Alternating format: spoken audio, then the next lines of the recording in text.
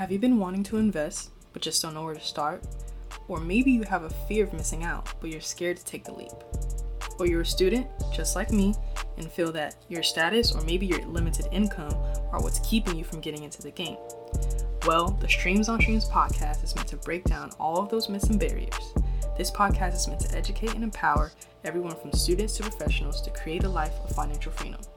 So join us as we take you through our journey into investing in business, as well as interviewing high-performing investors and entrepreneurs. Now, let's get into the episode. All right. Thank y'all for joining us on another episode of the Streams on Streams podcast. My name is Shikari, and I am here with... What's going on, guys? It's Casey, ready to talk about some money, all types of money, and let's get into it. Right. So a lot happened this week, so we're going to unpack all of that. So let's start with Robinhood. So Robinhood, as we know, is an online trading platform. You can trade from your phone, your computer, iPad, whatever you want to use. And recently got charged by the SEC, which is basically your financial watchdog. The SEC is basically regulating the big institutional investors, the brokerages, that kind of thing, to make sure that they're following all the guidelines and providing us, the retail investors, with the correct information. So won't get too deep into the details because it's kind of boring, but Robinhood got charged with basically not following the rules, because in order for you to provide commission-free trading to your retail investors, there's some things that have to happen and some transparency that needs to be held. They didn't do that, and so now they got charged. But Robinhood's probably not going to go nowhere. Like, they can just pay the fine, which is a fat fine, by the way. Like, it's a couple. Is it 65 million? Yeah, something like that. Mm-hmm. Like, wow, okay. So that's the price to pay for not following the rules. Do you have anything to say before we segue into the brokerage you should be using, or? No, it's just that I don't know too many details about it. I just know, like Jakari was saying, they didn't follow the Security Exchange Commission, which is the SEC, their guidelines in some format. Because basically it's one of the easiest platforms to use, and they paved the way basically for all the other brokerages and other apps that we'll mention before to come through, because they were a disruptor. They were an innovator. Because before Robinhood, you had to pay for every single trade that you did, or I'm not sure if you had to pay for every single stock, but definitely the options changed in particular. So let's just say you wanted to buy a call option. And if you're getting confused, listen to one of our latest episodes. So if you're saying, I think Apple's going to go to $150, I want to put some money on that trade, other brokerages in the past would charge you $2, $3, whatever it is, whatever percentage that is, for you to put that trade on. Maybe sometimes per contract, I'm not sure about that, or whatever it is. And if you add that up, it's a lot. So Robinhood came in and said, man, we're cutting all that out. So then they got the exposure and everybody wanted to go to Robinhood. So since all these people were coming in and they were getting all these new users, then bring on COVID-19, where people need some extra income and had some time on their hand. A whole influx of users came in, and that became a little bit of a problem because they weren't too transparent with how they were charging all these individuals and how their user interface was, and how they were maybe manipulating some people to trade in this way and not that way, or so on and so forth, which is not recommended to do. But that basically shifted some other bigger names like TD Ameritrade, Schwab, Fidelity, E-Trade, things like that, to basically have no cost to trade as well. So then, yeah, that brings us into the other app that I've been using, Dough, D-O-U-G-H, which is, to keep it as simple as possible, kind of the same thing. Now, where the difference is, in my opinion, the education and the content that they put out. They're very, I guess cautious is the word, but they're very, I don't even want to say bearish, but they're more so like making sure you have all the information possible, making sure you know all the boring stuff just as much as all the hype news, so that you can make the best decision possible for you. And they just put the information out there and let you choose the best way possible. So other than that, everything else is pretty much the same on how you use the app, but I like it.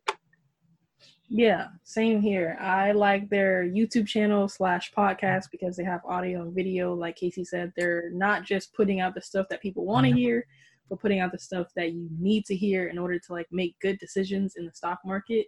And also their app is really like it's user friendly. Like they have the price targets for a certain stock. If it goes up, this is a target that we're thinking. If it goes down, this is a target price that we're thinking. They break down just the company, the sector, all that good stuff. So you're not just getting just like surface level information with them. They're really deep diving into it. So if you're interested in this commission-free trading, which is pretty much, it's going to be universal at some point. If people are still charging for it, it's not going to be around for much longer since people can go to other platforms to get commission-free trading anyways.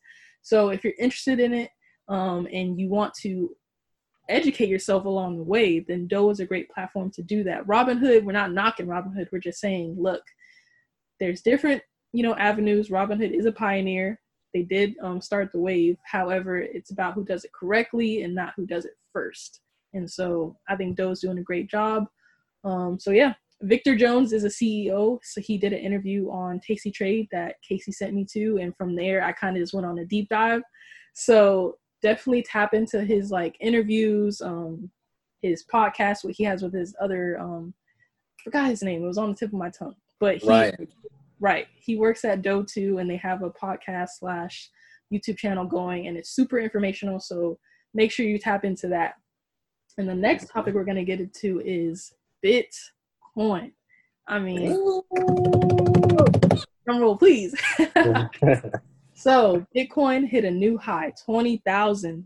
That's insane. So and today it just hit 24,000. Ooh, even better.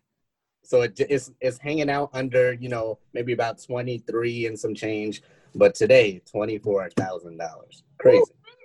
So if you got a little bit of cash in Bitcoin, you're pretty happy right now. I'm happy.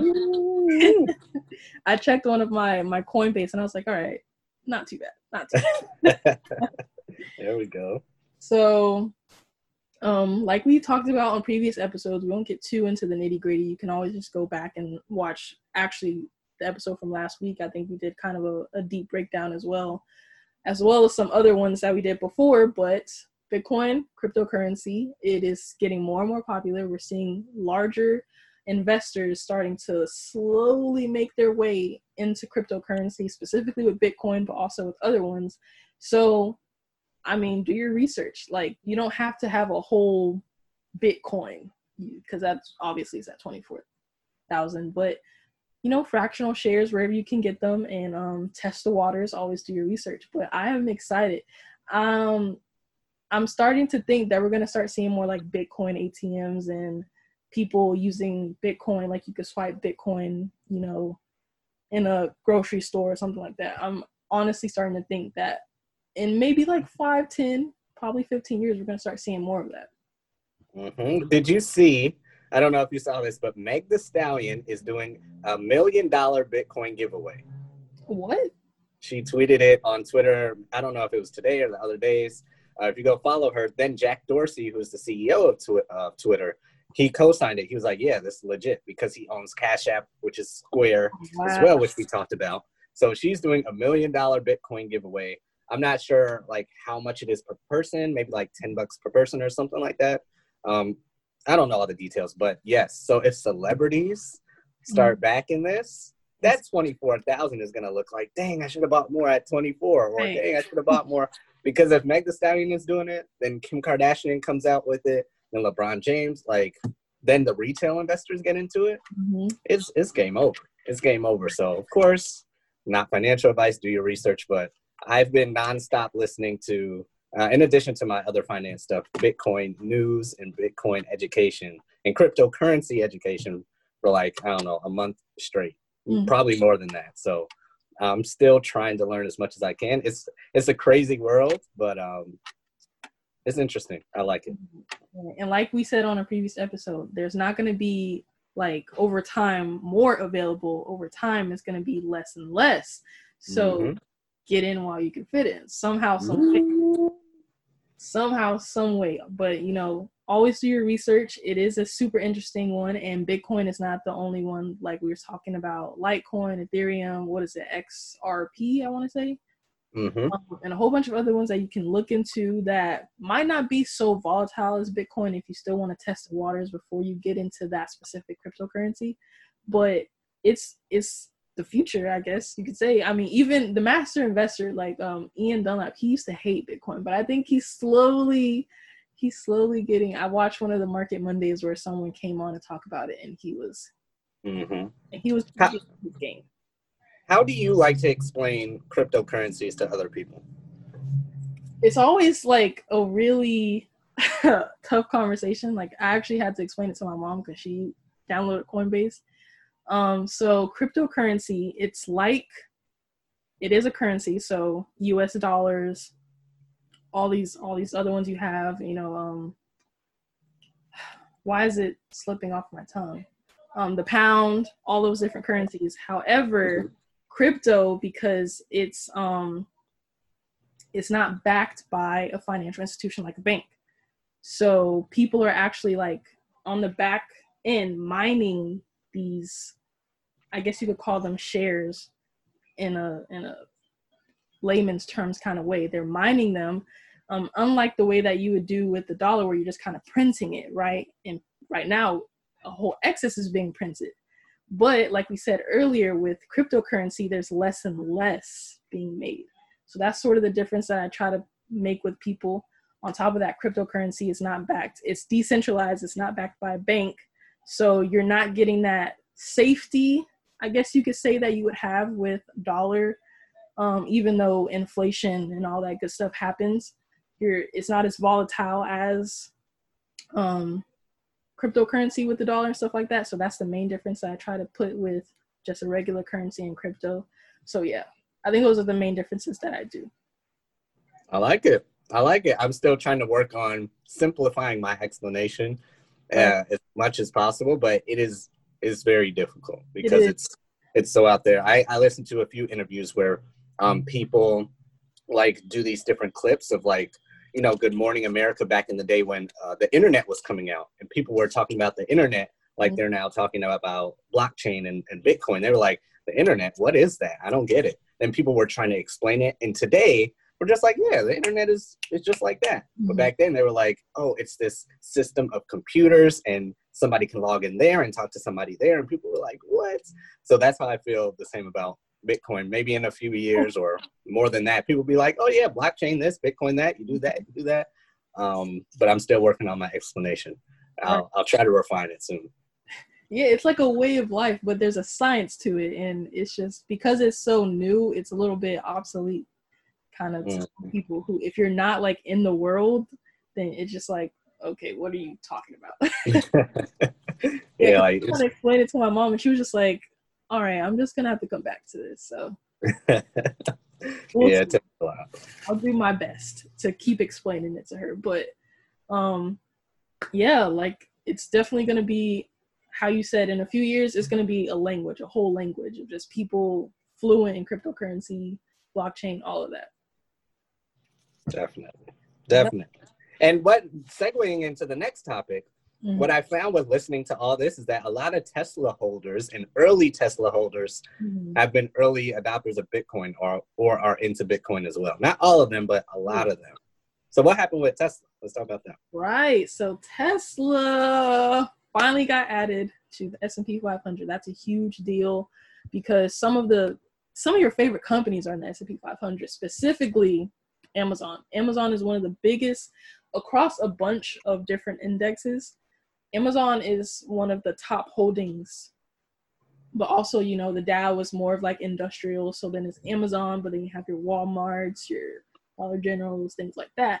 However, S&P 500, Tesla just got added, and that is huge. I think one of the next biggest holdings in S&P 500 is Apple, and they just recently did the split. So because it's based on weight.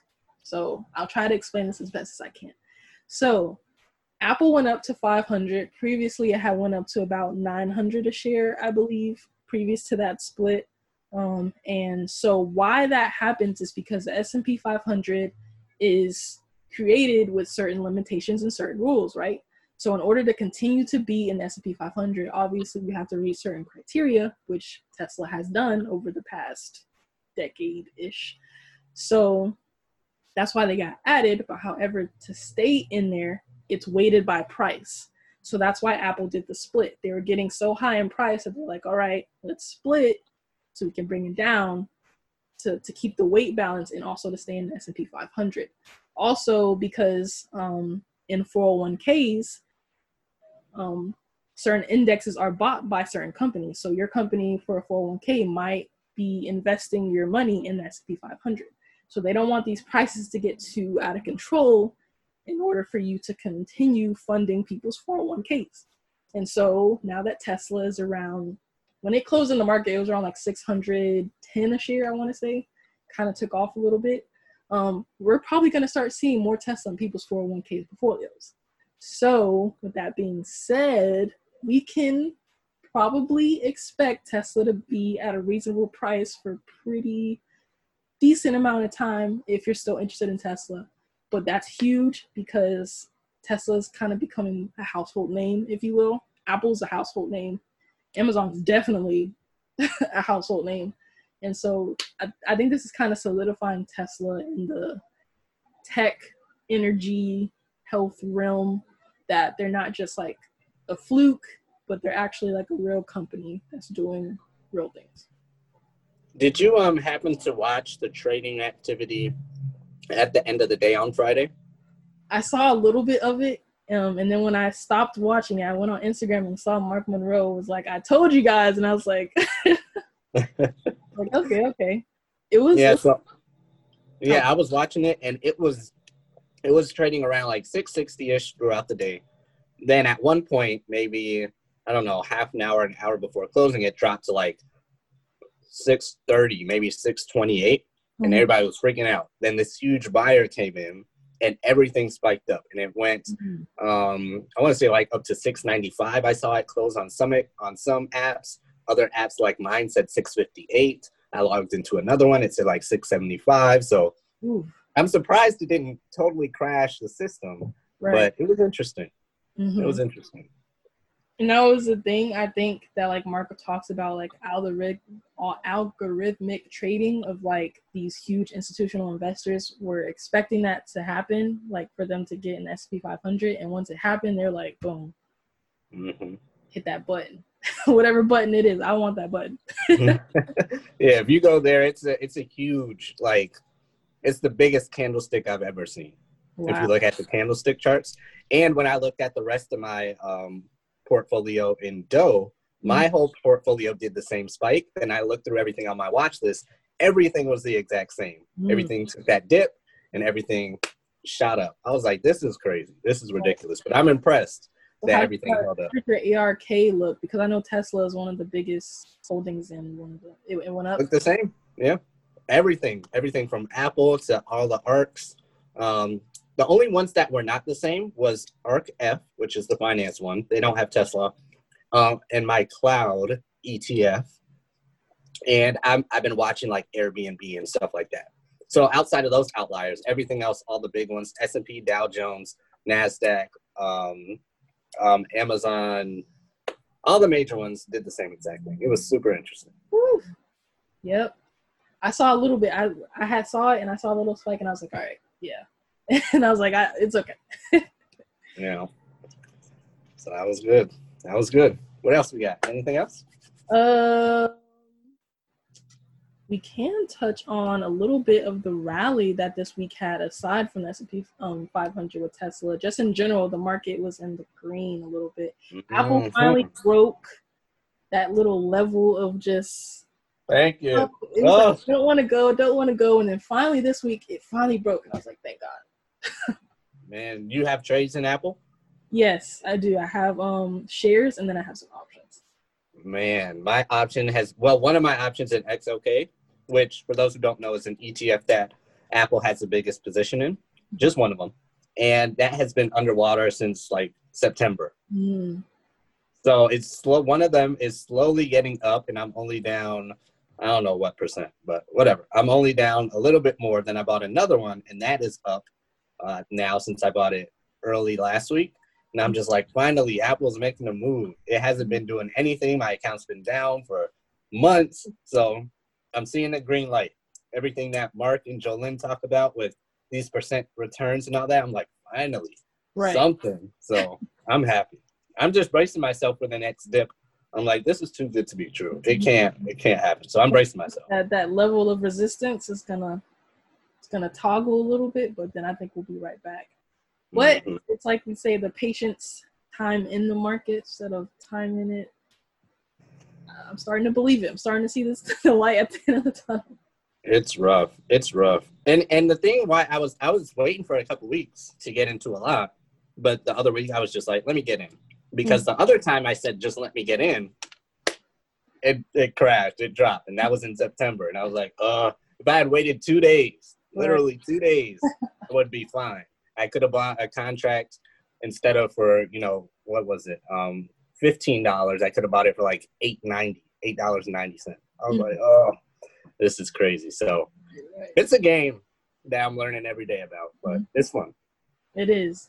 And we make money on the back end. So you're all right. Streams, right? Streams, guys. So I think that's it for the episode, unless you have anything else to add. I don't think so. We covered a lot. All right. Well, Christmas is coming up, so we're wishing you a happy holidays. Stay safe and enjoy friends, family, all that good stuff. And thank you for tuning in with us. We appreciate you guys listening. It's been a great year thus far. And we'll see you guys next episode. That's it, everyone. We want to thank you for joining us for another episode of the Streams on Streams podcast. For more information and updates, you can follow us on Instagram at Streams on Streams podcast. And once again, thank you for tuning in. This podcast is sponsored by the Streams Academy, the ultimate financial academy for high school and college students that breaks down the basics of creating additional income streams, investing, and more. To find out more, just click the link in the episode description. And thank you again for tuning in.